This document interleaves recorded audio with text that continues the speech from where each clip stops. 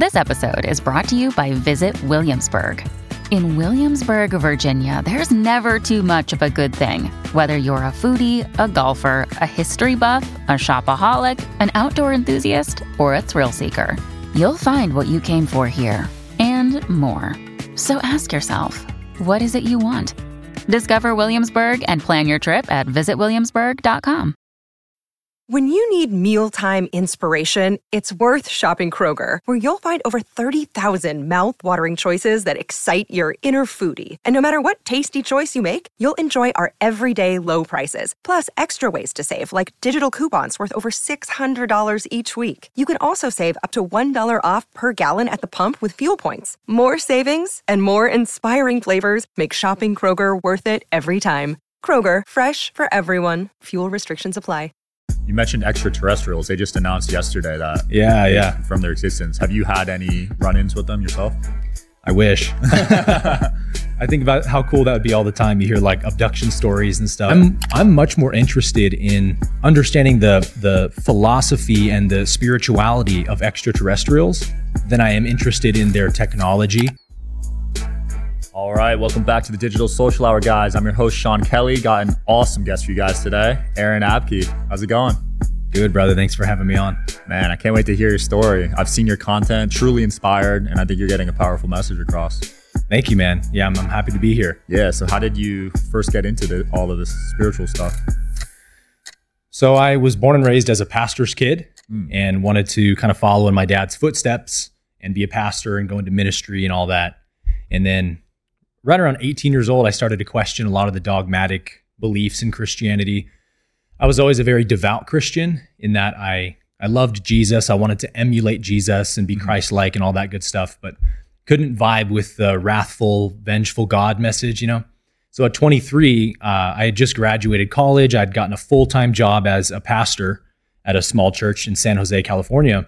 And the internal conflict of like, I don't believe in this God you preach anymore just was too great at that point. So I decided to be authentic and just tell the truth about what I felt. And that kind of blew up my life, as you can imagine, because every friend I have, all my family, everyone's a hardcore Christian. Right. And so when you're in a cult, people don't like when you leave the cult, you know? Yeah. So I lost like all my friends, basically all my family members, except for my parents and sister. To this day, you know, don't really want to talk to me much. And so I had to navigate that part of my life for many years of like, okay, what do I even believe anymore about reality and life and myself, God? And got into, from that point, kind of some of the Eastern traditions, Buddhism and Hinduism especially, and started finding really satisfying answers in those traditions. And then it kind of came full circle back to my original faith, but from a very mystical standpoint, you know, Christ consciousness and understanding the level of consciousness that this famous man we call Jesus was actually living from, and understanding that that level of consciousness is available to all of us. Right. And so that kind of led me into a deep spiritual awakening process. And, you know, years later, just started making YouTube videos for fun. Yeah. And to my surprise, they started doing really well. And then, you know, here I am today. That's a crazy story. Were you ever able to rebuild the relationship with your family, or was it such a big divide? Yeah, so my mom and dad are amazing people, and my dad more so than my mom had a lot of trouble with my new beliefs. But the interesting thing is, maybe just because I post so much content online over the last 5 years and my dad can watch some of it. Yeah. But to my surprise, he's really come around to kind of agreeing with me on almost every concept of, you know, Christianity. And like, I believe that God is love and that God has infinite capacity for forgiveness and redemption rather than just mindless punishment. Right. He actually is in that camp now. And so my own parents have actually gone through quite a spiritual transformation because of my own transformation. That's good to hear, man. I'm happy for you. Thank you, man. What are some common misconceptions you see religion pushing on people to the mainstream that you would like to address? Well, the main sort of fallacy that religion unknowingly pushes, I think, is just the concept of separation, that we live in a universe.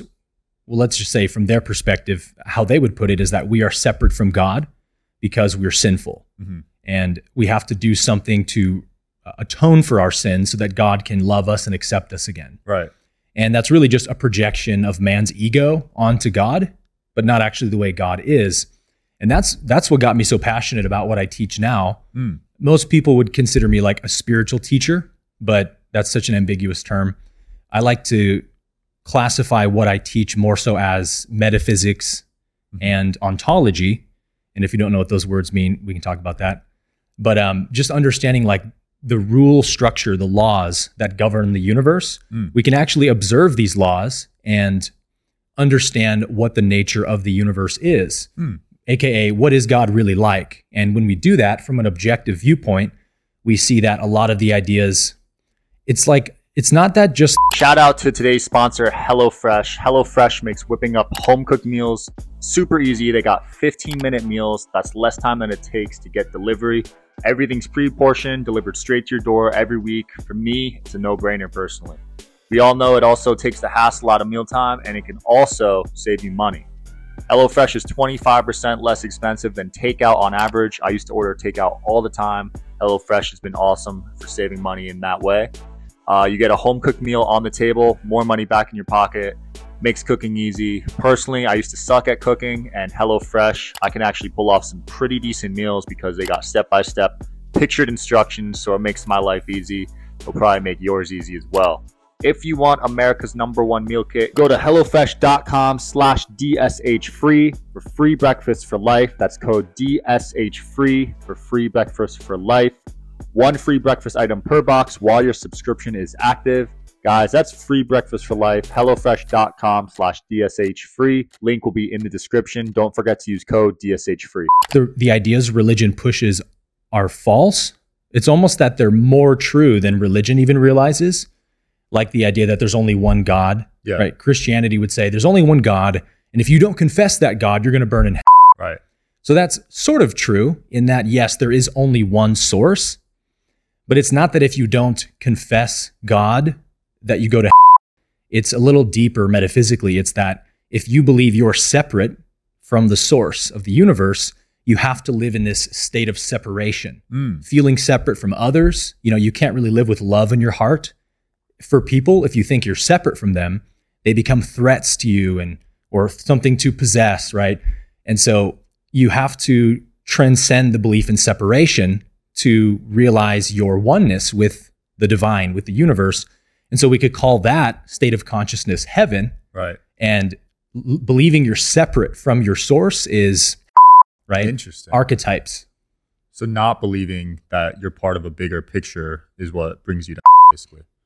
Yeah, and not even just that you're part of it, but that you are it. Like in the same way that every wave is the ocean, a wave is just what the ocean is doing, right? You are like a wave of the ocean of the universe, of reality. So you are what reality is doing. And only by knowing that, we could call that oneness, understanding that I am one with the universe in which I live. That actually brings tremendous peace of mind.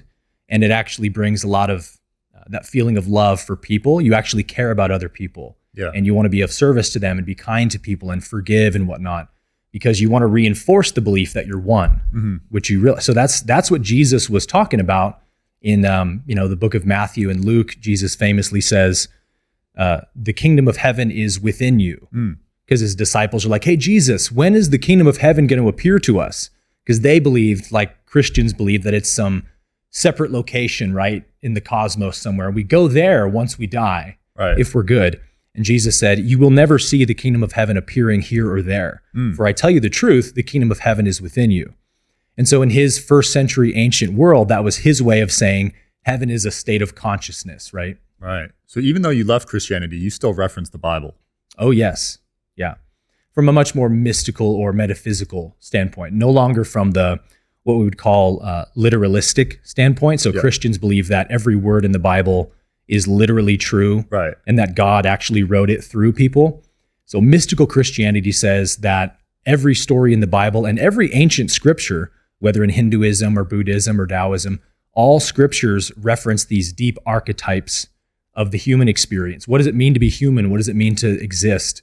And the Bible also points to those eternal truths, but you have to, sort of like Jordan Peterson or Jordan Campbell, you have to see past the surface layer to the deeper meaning of what that story is conveying. And then you can read the Bible or any spiritual text and get a ton of meaning out of it for your own life. Yeah. But when you read it literally, you miss the actual truths that it's trying to convey. Why do you think there's so much animosity between religion and science? I always see this online. Do you think there's a way that they can achieve some middle ground? Yeah, it's a great question. I think at some point they have to, because I believe that everything is spiritual, which is synonymous with saying everything is scientific. Meaning if science is anything, it's just the study of reality. Mm-hmm. And when we say reality is spiritual, we mean that there's a deeper dimension to everything that the eyes don't necessarily see. Like we see the form in front of us, and then we have a mental label. This is a bottle, and that's water. But actually, when we zoom in at the quantum level, it's this amazing universe of light, photons, and energy and electromagnetism in quantum entanglements that is nothing like what we consider to be real, but that's what everything's made out of. So we could say like that's the spiritual when we use that word, or the metaphysical. There's something deeper there to everything that we see. And science is already discovering that through quantum mechanics. Right. But I think we're just at the beginning of what science is going to continue to see in the observable universe, like the holographic theory of the universe. Everything is a hologram, is kind of catching on to this idea that everything is pure spirit, pure consciousness. And we are at our stage of evolution, at least. I think extraterrestrials know this, like basic knowledge to them that everything is pure light, quantum energy. But to us, it sounds like a very advanced concept. So I think we're evolving into the understanding that whatever we've called religion was like the ancient world version of science. Yeah. And then what we now call science are really the same thing, ultimately studying the same thing, but just from very different vantage points, right? Nice. You mentioned extraterrestrials. They just announced yesterday that they confirmed their existence. Have you had any run-ins with them yourself? I wish. I think about how cool that would be all the time. You hear like abduction stories and stuff. Yeah. I have done, are you familiar with Dr. Stephen Greer? I am. Okay. So you know the CE5 meditations? Yeah. Okay. Have you done one? I haven't. Have you? Yes. Okay. I've done a number of them, and only one out of, let's say, 3 or 4 that I've done did I have an actual like UFO encounter. Wow. But I'm much more interested in understanding the philosophy and the spirituality of extraterrestrials than I am interested in their technology, which that's very interesting, of course. But what's more interesting is like what level of spiritual evolution are these beings at? Because, for example, anyone who's studied UFOs knows that we've been encountering them for hundreds of years. Right. There's all those papers from I want to say like the mid 1800s. Yeah. And there's all these newspaper articles from the 1800s talking about, I think they called them airships back then. But, airship spotted, and they'll try to draw replicas of it. And, 6,000 people witnessed the airship appearing out of nowhere. Yeah. And you're like, wow, this was a newspaper article from the 1800s. And now we're seeing that all the time. And our government is now acknowledging like, yeah, we've had encounters with these UFOs for a long time. And I think yesterday or the day before, they actually acknowledged we've actually captured bodies of the pilots of these UFOs, aliens, aka, which is pretty remarkable. And so my question is, if they've been here so long, why, if they're evil and malevolent, why haven't they taken us over already? Right. And why aren't we on another planet? And if they're not malevolent, the only other option is that they're benevolent, right? And so that's what I'm more interested in is, okay, so these beings are probably encountering us the way that we encounter zebra or a pride of lions in Africa. When we study these animals, we don't run into the middle of a herd and start snapping pictures and stuff, right? Yeah. We study from a very far distance so we can see them in their natural habitat, get to understand them a bit. And then on rare occasions, if an animal needs help, a biologist may actually, tranquilize the animal, perform an operation on it, set it back into the wild. But that's pretty rare. Yeah. But we do have UFO encounter stories like that.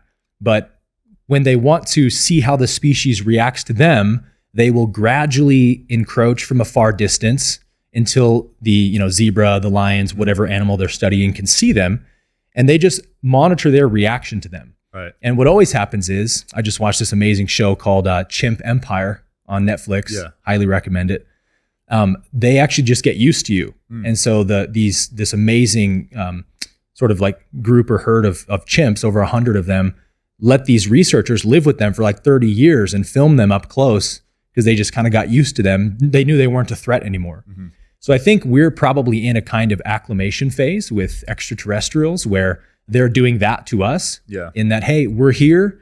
You can't deny that we're here. You guys see us all the time, doing things in your skies that you guys don't have the technology for. Mm-hmm. But yet we're not doing anything to harm you. In fact, there's many stories of extraterrestrial vehicles seeming to help out humanity, such as the nuclear warhead story from 80s or 90s, I think, like disarming nuclear warheads and stuff. Wow. So they are having some interaction with us, but I think they're just trying to show, look, we're of no threat to you. In fact, we actually want to help you evolve and we want to be of service to you. But they're kind of waiting, I think, for us to really acknowledge them and say, hey, we do want to have a relationship with you.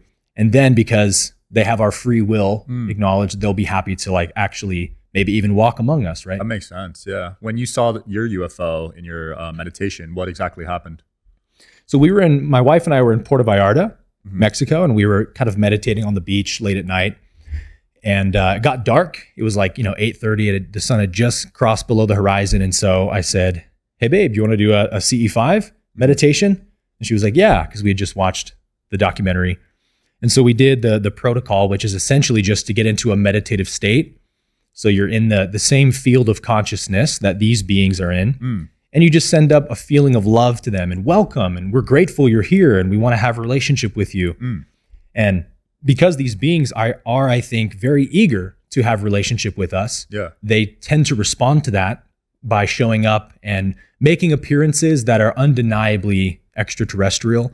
Sometimes they'll appear in these amazing formations with lights appearing and disappearing out of the atmosphere that quickly. And then they'll zip off at like 1 trillion miles a second, So that's their way of saying, yes, we hear your message and we also want the same thing you want. I mean, if we went to another planet, if our scientists could get to some other planet and we saw another species like ours that seemed very intelligent, would we want to nuke them and take them as prisoners?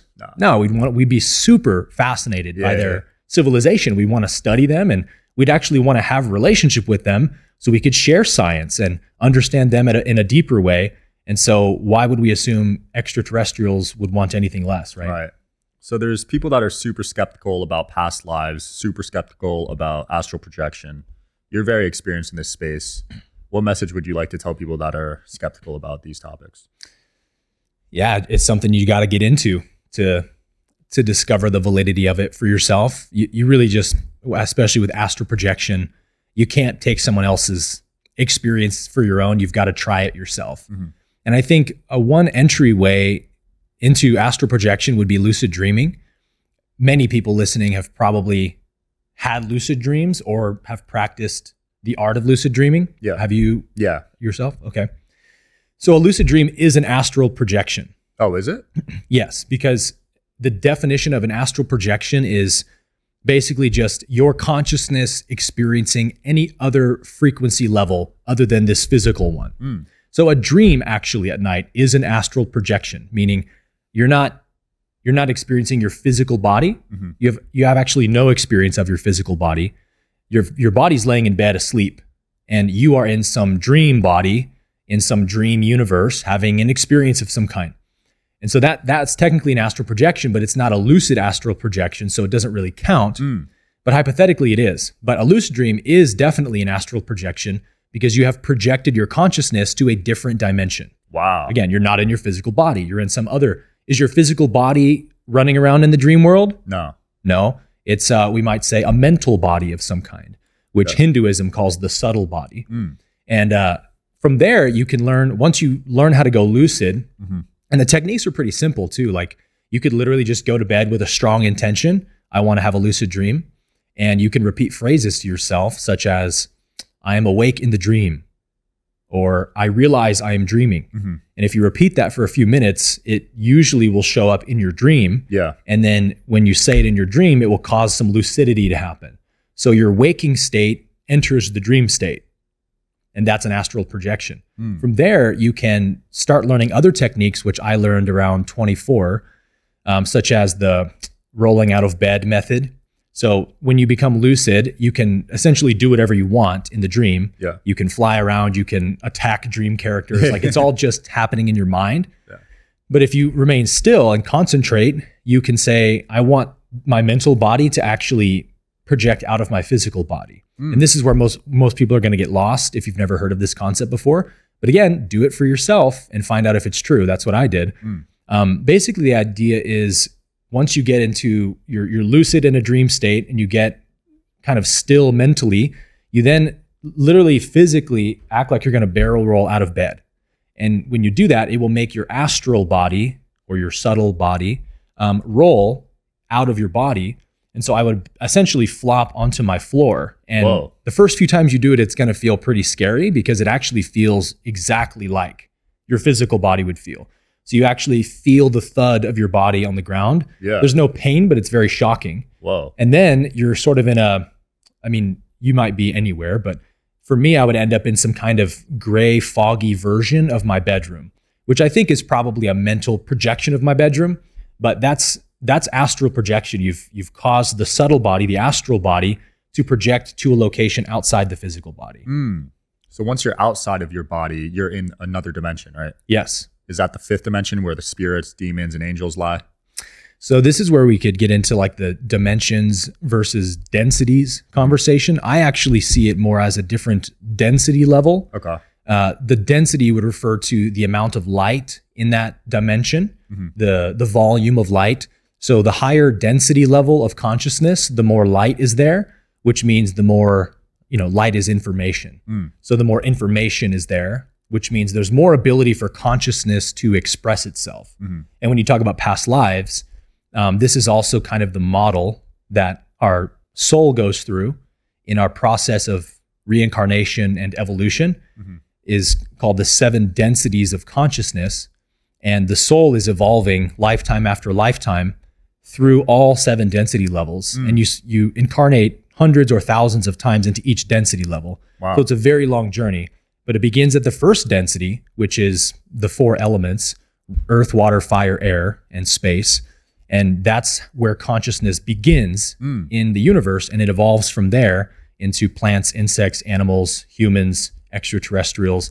The level of intelligence consciousness can express increases the higher the density level is. Wow. So we all start as like a rock or water. We move on to trees, to plants, and then we go into humans from there. Yeah, it's probably a wild thought for a lot of people that you have experienced a bug lives, bird lives, fish like trees, even up to, hundreds of different species of animals probably. Because the idea is like consciousness is the one being in the universe. Everything is just pure consciousness. The analogy you've probably heard is like the mind of God, or there's just one mind. And the universe we see is like we're looking at the inside of God's mind and all the thoughts God is thinking. So you're a thought that God is thinking, and so am I, and so is everything. And so from that reference frame, consciousness has to begin at the earliest possible expression of a thought.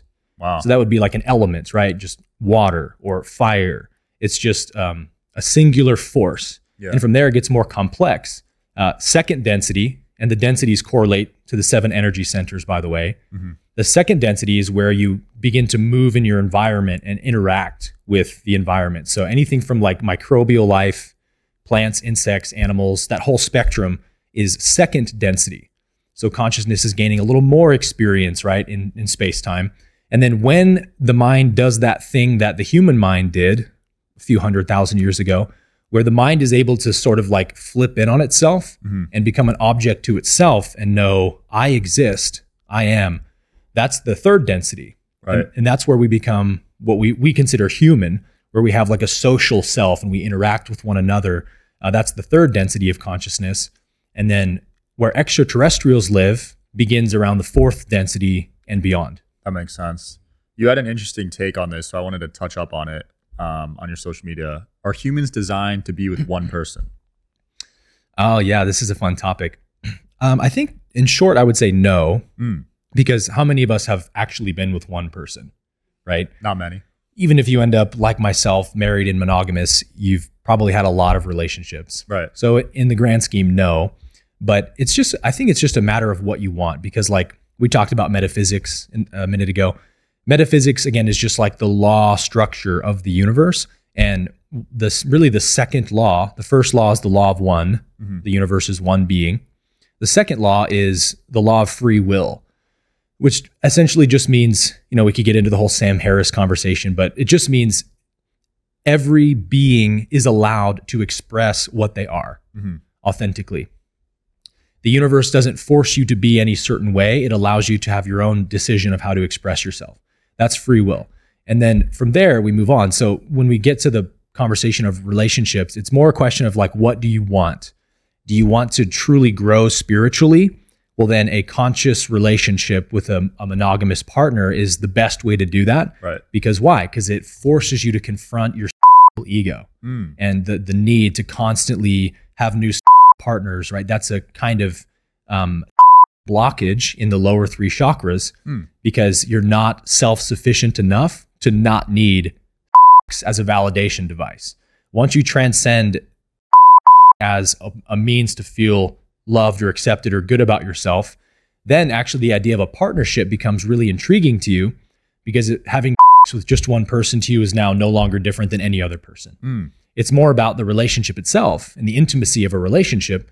And that's really what we all want at the end of the day, I think, is to have intimacy and love and companionship with someone, to grow with someone.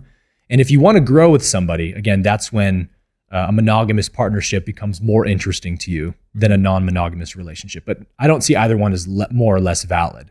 It's just a matter of what's your preference. Yeah. These days, it seems just hookup culture is so rampant. People have multiple partners. It seems kind of counterintuitive. It definitely is. Yeah, and I think people get it wrong when they start to try to force their ideology of everyone should be monogamous or everyone should be polyamorous. It's like, no, that's what you should be. So just be okay with you being that. You don't need everyone else to do what you do to make it valid. But the universe is a game of decision. What kind of experience here do you want? Yeah. Why do you think there's so much divide in the world right now? Do you think social media has enhanced that at all? Yeah, without a doubt. I do ask this question a lot of, do I think social media is more of a blessing than it is a curse? I think ultimately it's more of a blessing, just like the internet is, because it creates more unity overall on the planet. Like now, because of the internet, we can know every single disaster and conflict happening at any part of the world instantly. And so we're becoming more one as a species because we're in touch with each other, but we're still carrying all of that third density consciousness of we're separate. I am my ego. And the ego is what causes conflict between two people. Every war is a war between egos, right? And so we have to start transcending ego consciousness and realizing we're one with one another. And the internet, I think, is the early stages of that happening, because now we can't, like, in the Cold War, it was easy to scapegoat Russians as, oh, they're all bad people and they want to bomb us and they're the devil. And people just bought it because they don't get to see or interact with Russians on a regular basis. But now we do on the internet every day. And some of us have friends in Russia on Instagram and stuff. So it's a lot harder for the global elites to continue dividing us because the internet is connecting us in that way. Yeah, that makes sense, because we got to form our own opinions with this war between Russia and Ukraine because of social media. Right. Before, we would have never known their sides and just bought whatever the media told us. Yeah, you have one option of what to believe. Yeah. We'll end it on this. A lot of people fear death. I used to fear it. I think I've come to better terms with it now, but what's been your experience with death? Are you afraid of it, or have you accepted it? Yeah, I think death is a very beautiful catalyst for helping you to understand who you are as a eternal spiritual being. I think actually, if people were to be really honest with themselves, people are more afraid of the possibility that they're eternal than that they're finite and that they're going to die, right? It's almost easier to accept that here you are appearing as a conscious, complex human being. You just get one shot at it. You've never had any other shots at anything else, and then you're done forever. It's kind of a very, to me, it's like a very kindergarten way of understanding life, but it's a very acceptable way of, okay, I can accept that. But to accept the nuance that you are an eternal being, you're actually pure consciousness, dreaming thousands of lifetimes, and you've arrived at this one. And I think the hang up people have is like, well, then why don't I remember my past lives? And apparently you actually do gain memory of past lives at the beginning of 4th density and beyond. But here in 3rd density, we're still evolving out of separation consciousness. So we're really not lucid in the dream yet. Right. We still think we're the character only, and we don't know who we are beyond the character we're playing. Just like when you're dreaming at night, you're not conscious of Sean laying in bed. It's Tuesday night. Tomorrow I have a meeting. You know, that part of you is not present in the dream. And so you're like, well, how do I know I'm something beyond the dream character? Yeah. Like you can't really know it while you're in the dream. You just have to transcend the dream itself, which is the belief that I'm just the character in the dream. So when you do that, death becomes a non-issue because you understand, oh, there's just life in the universe. There's just consciousness. And like, if I am conscious, then I am consciousness. I'm one with my source, right? That's what the law of one says, is that ultimately there's just one being in the universe, and everything is that being in a different expression. So you're that being. And so that's, I think, what's more cutting edge than just life sucks, then you die. Yeah. To me, that's just a boring, uninteresting way of seeing life. It's more like, hey, you're a co-creative divine being who are here to manifest all of your potential. And like just the fact that you have this amazing podcast is a sign that you are in the process of manifesting your full potential, but you've just begun to tap into it. Yeah. Isn't that way, way more exciting? It is. That's a powerful message. I really think that will help people come to terms with death. I think it does. Yeah. Aaron, anything you want to close off with, man? No, just thanks so much for having me, man. And I appreciate the ability to have these kind of conversations with you on your podcast. Absolutely. Where can people find you? I'm the same everywhere. So it's just Aaron Abke. Last name is spelled Abke. So at Instagram, aaronabke.com, youtube.com/TikTok, Aaron Abke. All right. Easy. Love it. Thanks for coming on, man. And thanks for watching, guys. I'll see you next time.